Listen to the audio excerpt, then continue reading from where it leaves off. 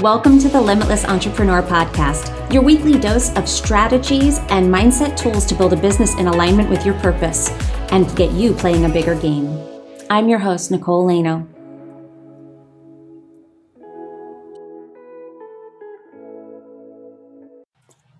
Hello and welcome to the Limitless Entrepreneur Podcast. I'm your host, Nicole Lano, and I am here with my very special guest today. I'm here with Nikita Wren Thigpen, and she helps exhausted powerhouse couples and married women entrepreneurs reconnect with their forever love and amplify their intimacy when they find themselves sacrificing their relationships because they're so consumed with the wild success they're experiencing in business. I help you prioritize the important things while you're being like superhuman achiever. So Nikita Wren, welcome to the show. How are you today? I am magical. Thank you so much, Nicole, for having me. I really do appreciate you opening this space for limitlessness on all the levels. Yes, we are all about being limitless here. And I love, like we were talking just before the show, and I love what you embody. I love your message, and I love really the message that you embody, which is, and we're going to talk about a few things kind of centered around your book, but just around the idea of, it seems like what you embody is stepping into your greatness. Like you even introduce yourself like, I am magical. Like you own that. And I love that.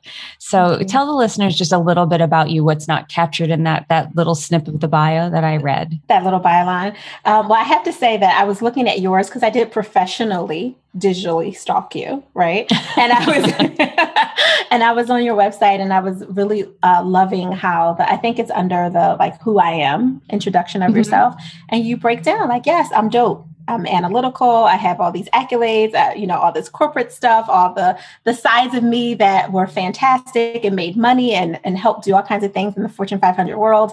And I am someone who is intuitive and spiritual and very connected. Like I loved how you said, like, there's so many more hats to me than just the dopeness that is my portfolio on paper. So I resonate with that. And I wanted to give you some kudos for it. Was very well written. I really enjoyed it.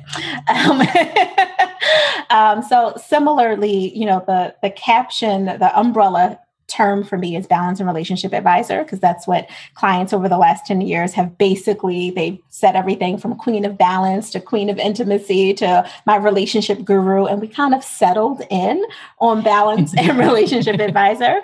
My background is I'm a licensed clinical social worker and a trauma specialist. That's what I was doing for nearly 20 years before I became an entrepreneur. May will be 10 years old. We're about to have an adult birthday coming up in just a few seconds. Being a trauma specialist opened up a whole new world for me, doing a lot of the psychotherapy, helping families in the way that I was doing it in systems, in hospital systems, in crisis centers and judicial systems. Those were all the places that I would show up as a trauma specialist. It showed me that there was a lot going behind the scenes besides them just surviving that moment of crisis they were in, including how it was impacting the quality of their life and their other relationships, not just with their forever love, as I call it, but with their sisters, their brothers, their cousins, their kids, their parents, living and dead.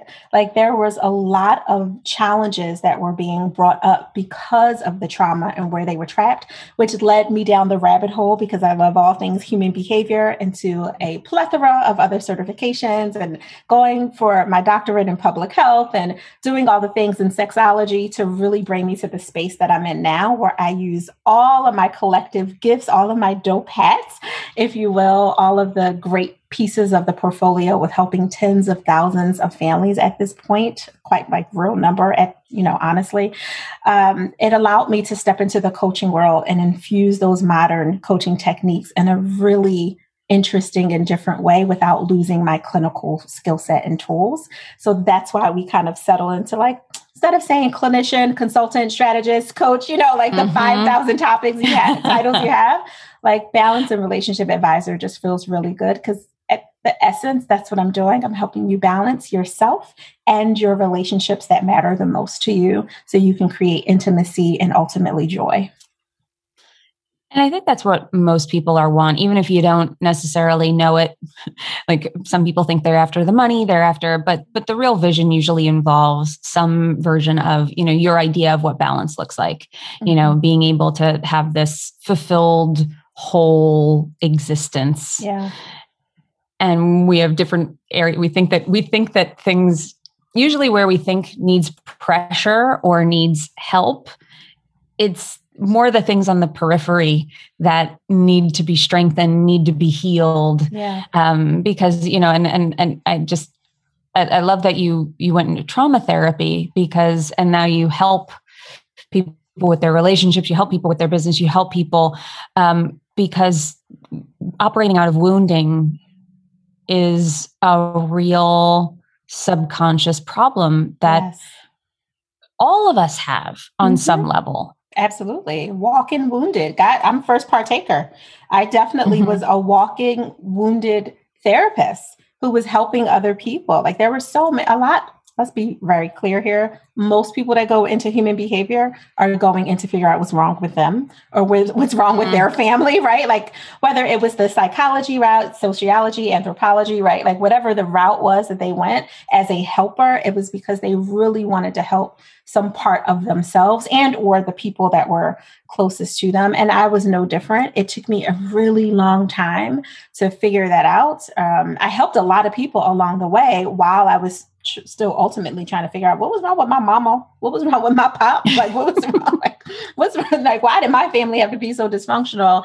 And I also had a little bit of, honestly, I would say, Nicole, I had some survivor's guilt. I'm the oldest of 5 children. I'm the first to do a lot of things. The first to graduate high school, the first to go to college, grad school, post-grad school. I'm the first to get knocked up and still finish school, right? Like I'm the first to get married. And I still kept them. We kept them around all these years. I'm the first to do a lot of things. And I had and many of my siblings are very well now and they've come into their own.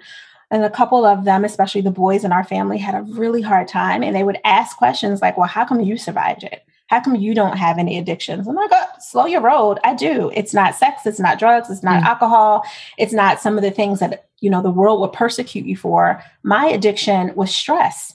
I was celebrated for being addicted to the adrenaline rush that would allow me to have 3 jobs, working on masters, breastfeeding a kid, walking another. Like my addiction was celebrated by other people, which is why it wasn't seen as an addiction. But in fact, it was a full-on rush that I was connected to the next problem solving the next problem. So I didn't have to look at myself. Yep. And and that happens to so many of us. And I think that's the overachiever's addiction is that the feeling and I always say, like, be careful. You're addicted to some feelings and asking yourself, like, what is the feeling that feeling that I'm addicted to here? And for me, I have a similar one, which is that, it's why people do very well in corporate when you're codependent and because it's like, I get the review and I get great reviews and then I get this and then I just achieve and I do and I produce and I'm rewarded with either pats on the back or, deposits in the bank account, and it all feels good. And they're all little dopamine hits where I'm getting to feel like it's numbing me out to all the other things that I'm just not paying attention to. I don't want to. Like, who wants to slow down from all this good high feeling with being productive and knowing that you're actually doing good, right? Like whatever the good is that you're doing, where you're getting the adrenaline rush and the dopamine hit from, you're justifying every time. Like, look at all this magic I'm making. Yes. And you're justifying it for yourself. The world is also justifying it, but the little girl or boy or guy, whatever inside of you is questioning everything. Like, who do you think you are?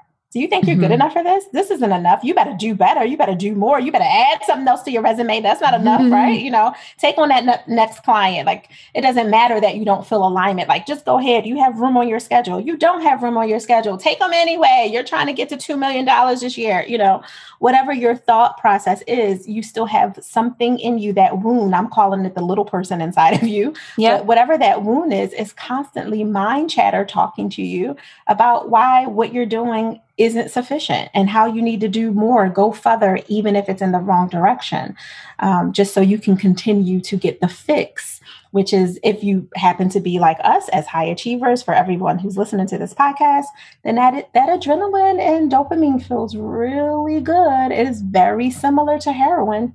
You know, it's very hard to come off of it. You feel really guilty when you're on vacation with your family.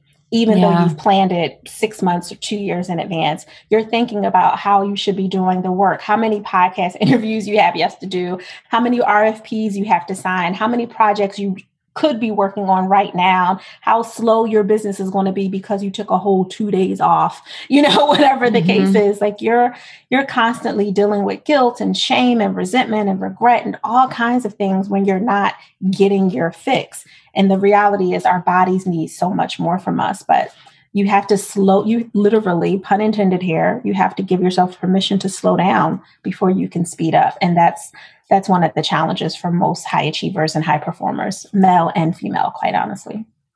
So I'm curious, and I know I'm thinking about the person who's listening to this right now. Yeah. Like, but if I want to get more and I want to have more in this life, and I do that through achieving, then why would that be wrong? Even if it's coming from a place of wounding, if it's working for me technically, you know, what would be the benefit to me slowing down, to paying attention to that voice when I'm pretty adept at tuning it out, or just telling it to shut up, and I go and, you know, numb myself with something else? Yeah, no, that's a great question. We get that question a lot, honestly.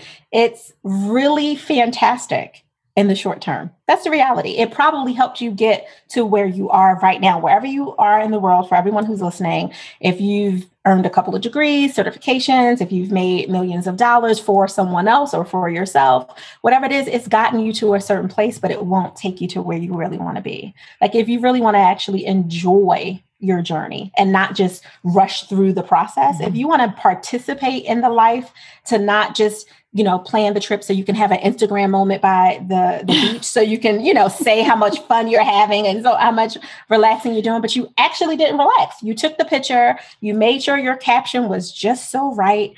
You know, your hashtags, whatever it was. And I'm picking on Instagram, but apply this to any other moment in your life. Maybe you're taking the picture to send to your ex to make sure they know that you still got it, right? You know, whatever the case is, but you're having this captured moment that you're not actually even enjoying and living, because you're not turning things down, let alone trying to turn them off. Many people can't turn it off because there's 20, 30, 40 years of history with doing it. So it takes a long time to get you into a space where you can turn it off, but you can turn it down pretty quickly if you are willing to slow down and be selfish, quite honestly. You can't get to that other side of where you're going if you don't stop breastfeeding the world, because that's ultimately what you're doing, right? Like, whether you have biological children from your body or not, you are breastfeeding every time that you're nurturing and giving out some part of your energy to someone. And for any woman who has had a child, and who has, whether you've actually done the breastfeeding or not, and you know your breasts swell up and it's a whole big thing, and it's achy and it's painful and it's sore. That happens a lot when you're gorging because you've given too much milk or you haven't given enough, right? And for most of us who are high achievers, your breasts are constantly swollen and someone is connected to the titty. I hate to say it that way, but they are like on it constantly, and you have no space for your breast to just calm down, the swelling to go down, and for you to refill. That's exactly what's happening in your life and in your business when you're constantly going. So, you know. I'm down with this whole breastfeeding analogy, because first of all, any excuse to say the word titty, I will take, but also Also, speaking as someone who was engorged, who went through that, the way that because what I like about this metaphor is that the way to get out of it is actually to regulate. Mm-hmm. And to pay attention. And it's because you're not paying attention, and because you're just kind of, you're giving and giving and giving and giving, and your body's producing when you don't want it to, and when you don't need it to, because it's used to it. Exactly. Because it's saying you've trained it now to say, like, produce all the time, produce. And so it's a fabulous analogy that I would have never thought of. And I love it. Thank you for sharing it on the show. But I love that, because it's paying attention to, and saying, like, okay, well, let's get on the schedule. Let's start to look at what's happening here. Let's take ownership of this and take a step back, and let's regulate this a little bit so that everybody is healthy here and nobody's choking on the milk. And I'm not worn out and in pain. Yes. And just doing it because this is how it's been going, and this is apparently how it is now. Yeah. Or in a space where, and not even at war. And when you do keep doing that, you end up resenting, like, we love our babies, right? We love our children. We want to give them nourishment. We want to continue. And I'm taking this a little bit more literal into the breastfeeding, but take it out to the figurative. You love the work you do. That's part of why you're doing the work. You love having the opportunity to create the life you have and make the money and change lives and impact and all the things that you do, which is the proverbial breastfeeding, right? Like, you're constantly on, you're constantly giving. But if you are super sore and swollen and exhausted because you're not regulating to, pull it all in the way that you said it, you're going to start to resent when you have to show up for work. Now you have that client who you used to be excited about calling because they have the perfect problems for you to solve. Now you're annoyed when you see their number come up on the phone because you're tired. You're just like, oh my God, I just talked to you 3 days ago. Why are you calling now? Right. And it's actually probably not even more than it usually is, but you're hitting a spot where now you're getting resentful. This is when you start to question things like your gifts. This is where you start to find yourself in this whirlwind of, am I doing what I really want to do? This analysis paralysis kicks in. This is when imposter syndrome goes really high. This is when you go from edging burnout to being burnt out and waiting for someone to stick an IV in your arm of hydration, right? Like, help me. And a lot of us won't give ourselves that full permission to pause or to slow down until we are sick. When our bodies say no more. And then the world says, you don't feel good, Nikita. Okay, yeah, take a couple days off. Oh, Nikita's been out for a week. What's wrong with her? You are what's wrong with me. I kept giving myself to you constantly. And when I really look deeper, I'm really what's wrong with me because I allowed it. I didn't create boundaries for myself. But the book that I wrote, Selfish, which I know we were talking about earlier, formal interview in the green room. The subtitle of the book is Permission to Pause, Live, Love, and Laugh Your Way to Joy. You're not going to get to your joy by working really hard. It's working smarter, enjoying the process. Whether you have 30 years on this earth or 80 years on this earth, actually creating memories that you're a part of, not just captured moments so you can throw it up on the gram. It's really what it's about.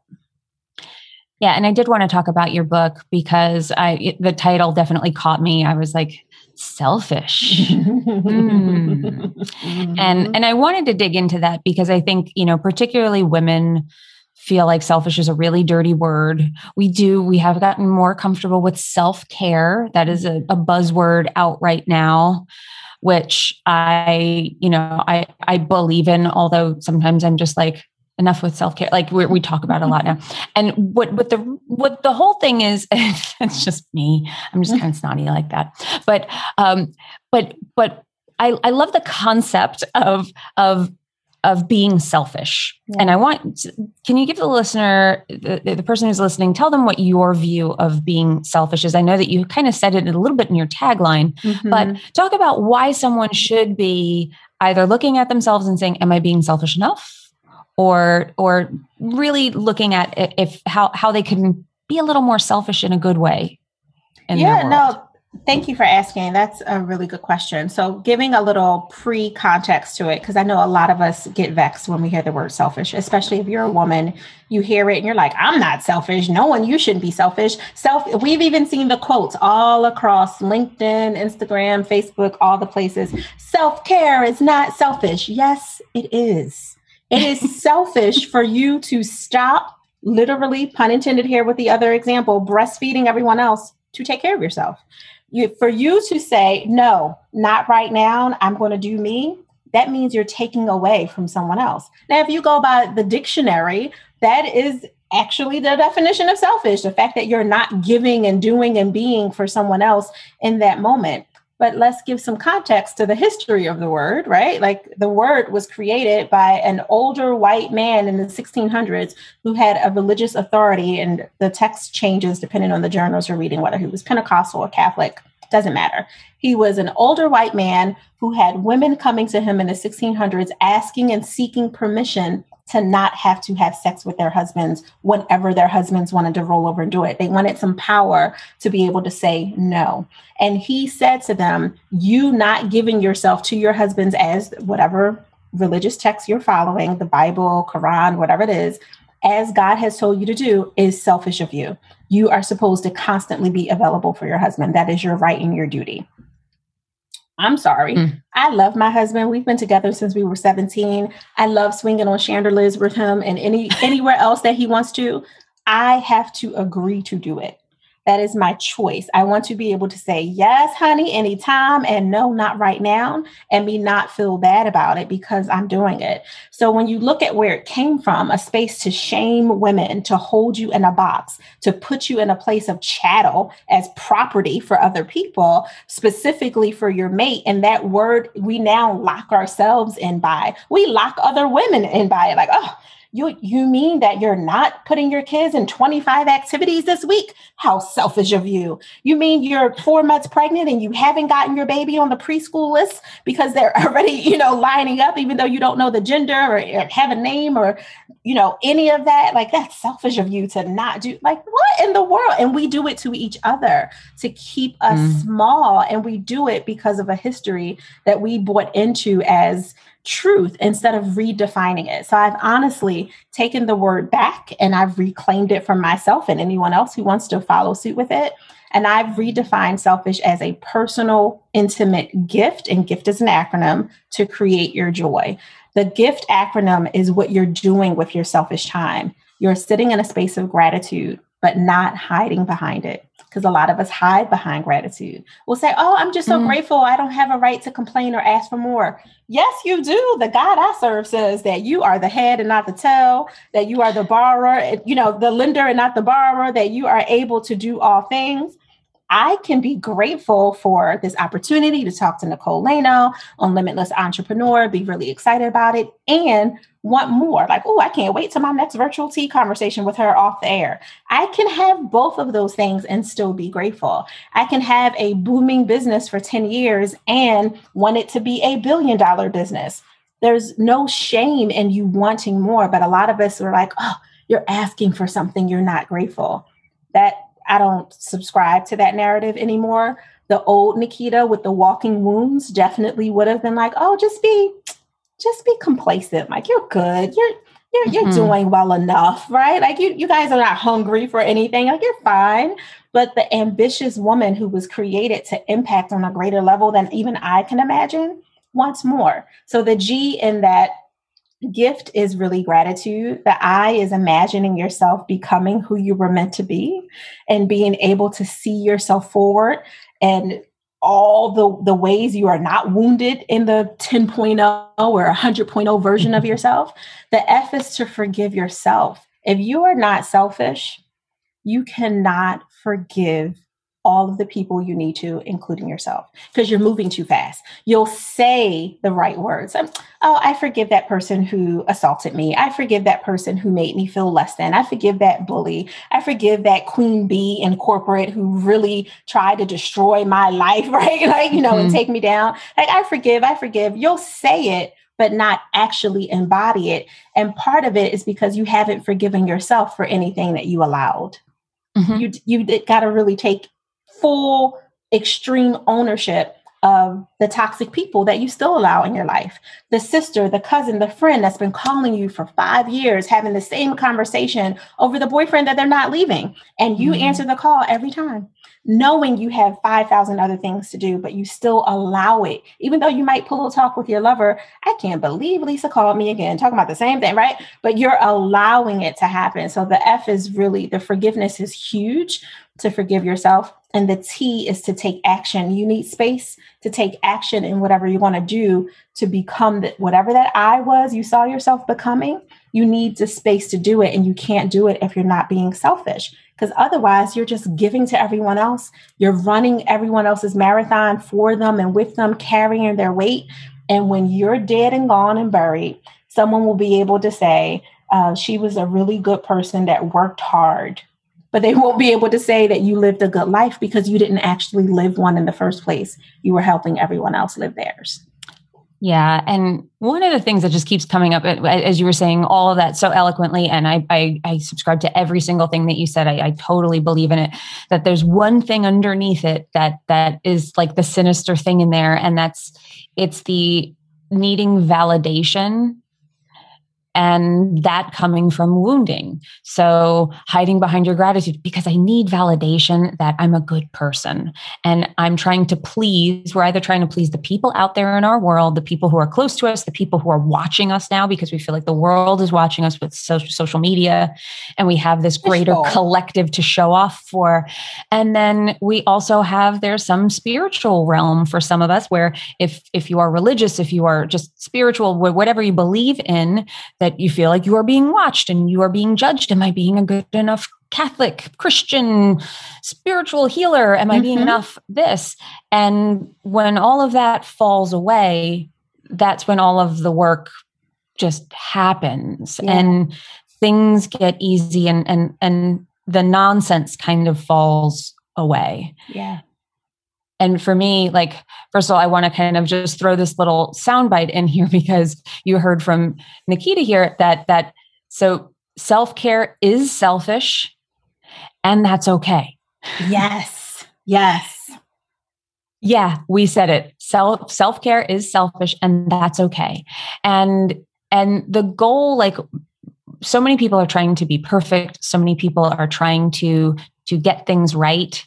And again, comes from the validation. It keeps you from the gift, like you're saying, because we're chasing something that doesn't really exist, because you're chasing something exterior to fill an interior wound. Absolutely. The voids are what makes people do all the things that they write books about later and say, I can't believe I did that. The void is what made you date that guy and you knew daggone well he was no good. He was shiftless, right? Like, you know, he might have had a cute face and a nice body, but outside of that, you couldn't stand him. You dated him anyway because he filled the void. He was someone to talk to. He was someone to keep you busy from that moment, whatever that 2.2 minutes that you might have had in the day, to think about yourself, to talk to yourself, to look at your own self in the mirror and tell yourself that you are lovable and worthy and deserving and enough and enough for you, enough for whoever you're supposed to attract in. And you were talking about that in the green room, like being more than enough for you, maybe too much for someone else, but those are the people that aren't for you anyway. But you, instead of having that moment, you gave that 2.2 minutes to that ex. Right. And now, you know, Monday morning quarterbacking the Sunday night game or whatever that reference is, you're looking like, what made me date so-and-so? Like, John was horrible. Well, that was that void. That was that walking wound. And, you know, there was something seeping up from it. It was something calling you, trying to talk to you, tell you, pay attention to me. You're like, nope, I don't have time for that. Oh, you giving me some attention? Okay, let me let you bother me for a little bit because it keeps me off of me. At the end of the day, we are our greatest champions and our biggest barriers, right? Like on all the levels, you're not looking for your purpose outside of you. You're not looking for your lover, the greatest person you ever find. You're going to attract everything you need because your spirit is creating it for you. When you think about, you know, love and light and waterfall, all of a sudden you find yourself taking vacations in places that are filled with love and light and waterfalls. focus on it, you'll find more of it. You focus on all the negative things and all the shiftless people in your life, you're going to attract more of it and try to figure out, like, why is my life filled with so much drama? What are you thinking about most of the time? What are you talking about? Who are your 5 closest people? What are they constantly talking about? Like, what's really happening inside your vibrational orbit that's attracting a lot of this nonsense to you? Yeah, there's a like mantra that I heard. I think Carolyn Elliott's book, Existential Kink. I think that's where it came from. Yes, it's interesting. I'm definitely going to look this one up. She says, having is evidence of wanting. And I love that because it takes the victimness out of all of it. Yeah. That if I have something coming into my world, if I have a feeling, if I have chaos, if I have nasty boyfriends, if I have, whatever it is, on some level, I want it. On some level, I'm calling out to this energetically, and it is being attracted to me. So, and something I always say is, exchange criticism for curiosity. Yes. So instead of beating yourself up for like, well, why am I attracting these terrible things? Like, what is it about me? What's wrong with me? And don't go into that place. And instead just be like, why am I attracting this? Let me think about that. Let me feel into it. Yeah. What about this might I be enjoying and liking, or what's it satisfying in me? Yeah. And that, so I love what you're saying and completely agree with it. And that if we start paying attention to the things that are happening, that kind of clues us in to the areas that need healing. Exactly. Even, for the wanting part of, and I didn't read the book, I'll have to, just because I love the title, I know you're not supposed to judge a book by the cover, but I'm just saying. There's also when we lean into the fear of what we don't want, but we perseverate on it so much that it sends a signal to the universe that we want it. Right. So some of the wanting that you're like, oh no, like if they, for anyone who's listening, like myself, who hasn't read the book yet, you go read it and you're like, no, this woman, what is she talking about? I didn't want to, have that moment on the street. I'm trying not to traumatize anyone with traumatizing example, but I didn't want that moment where someone, snatched my purse, even though I got it back or whatever. Yeah. But if you were already walking down the street, constantly fearing, clutching your purse, like, God, I hope no one takes anything from me. You really are sending that out. My husband and I, my son, who is almost 25, he was just born a few months prior. And we weren't living together at the time. We were young, obviously. I had him while I was in college. And he was walking me to the bus stop. He was keeping the baby that night. And I was going back to class after being off for that 6 weeks or whatever it was that I could afford to take off after I had him. I went to Drexel University for undergrad, and it's trimester based. So, quick, fast semesters. So this is late December after Christmas. He's walking me to the bus stop, and we're literally talking about stick-up kids, is what we call them. I'm from Philadelphia. So for anyone listening, stick-up kids are people who are robbing, they're waiting to rob you. They're looking to rob people, to stick you up, basically. And I don't know why we were having this conversation. It just kind of came from nowhere, but we were both like, yeah, because stick-up kids, and I don't know if I have time for that. I don't even know what we were talking about, but for some reason, for at least 2 or 3 blocks, and we probably had about a 12-block walk. For 2 or 3 blocks of this walk, we were talking about stick-up kids, very deep. And what happens before we're a half a block from the bus stop?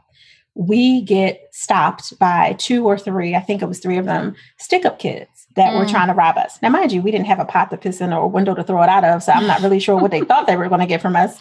My husband has always been a watch collector, but back then, the most expensive watch he had was like a Guess watch for $100 or something.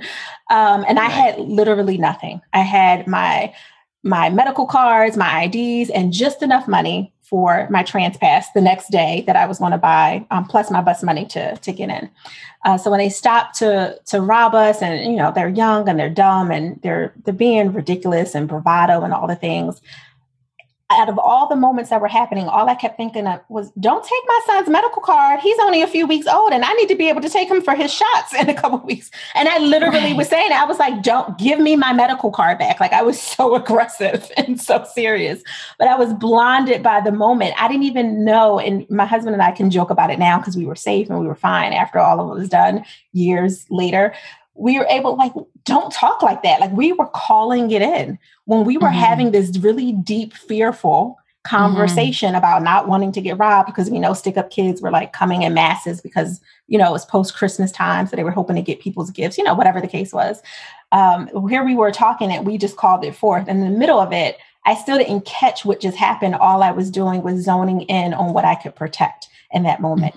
And we'll all do that with fear. We'll call in the fear by being the fearful moment, by thinking about it so much, maybe even talking about it out loud to someone, maybe to ourselves. Then it happens.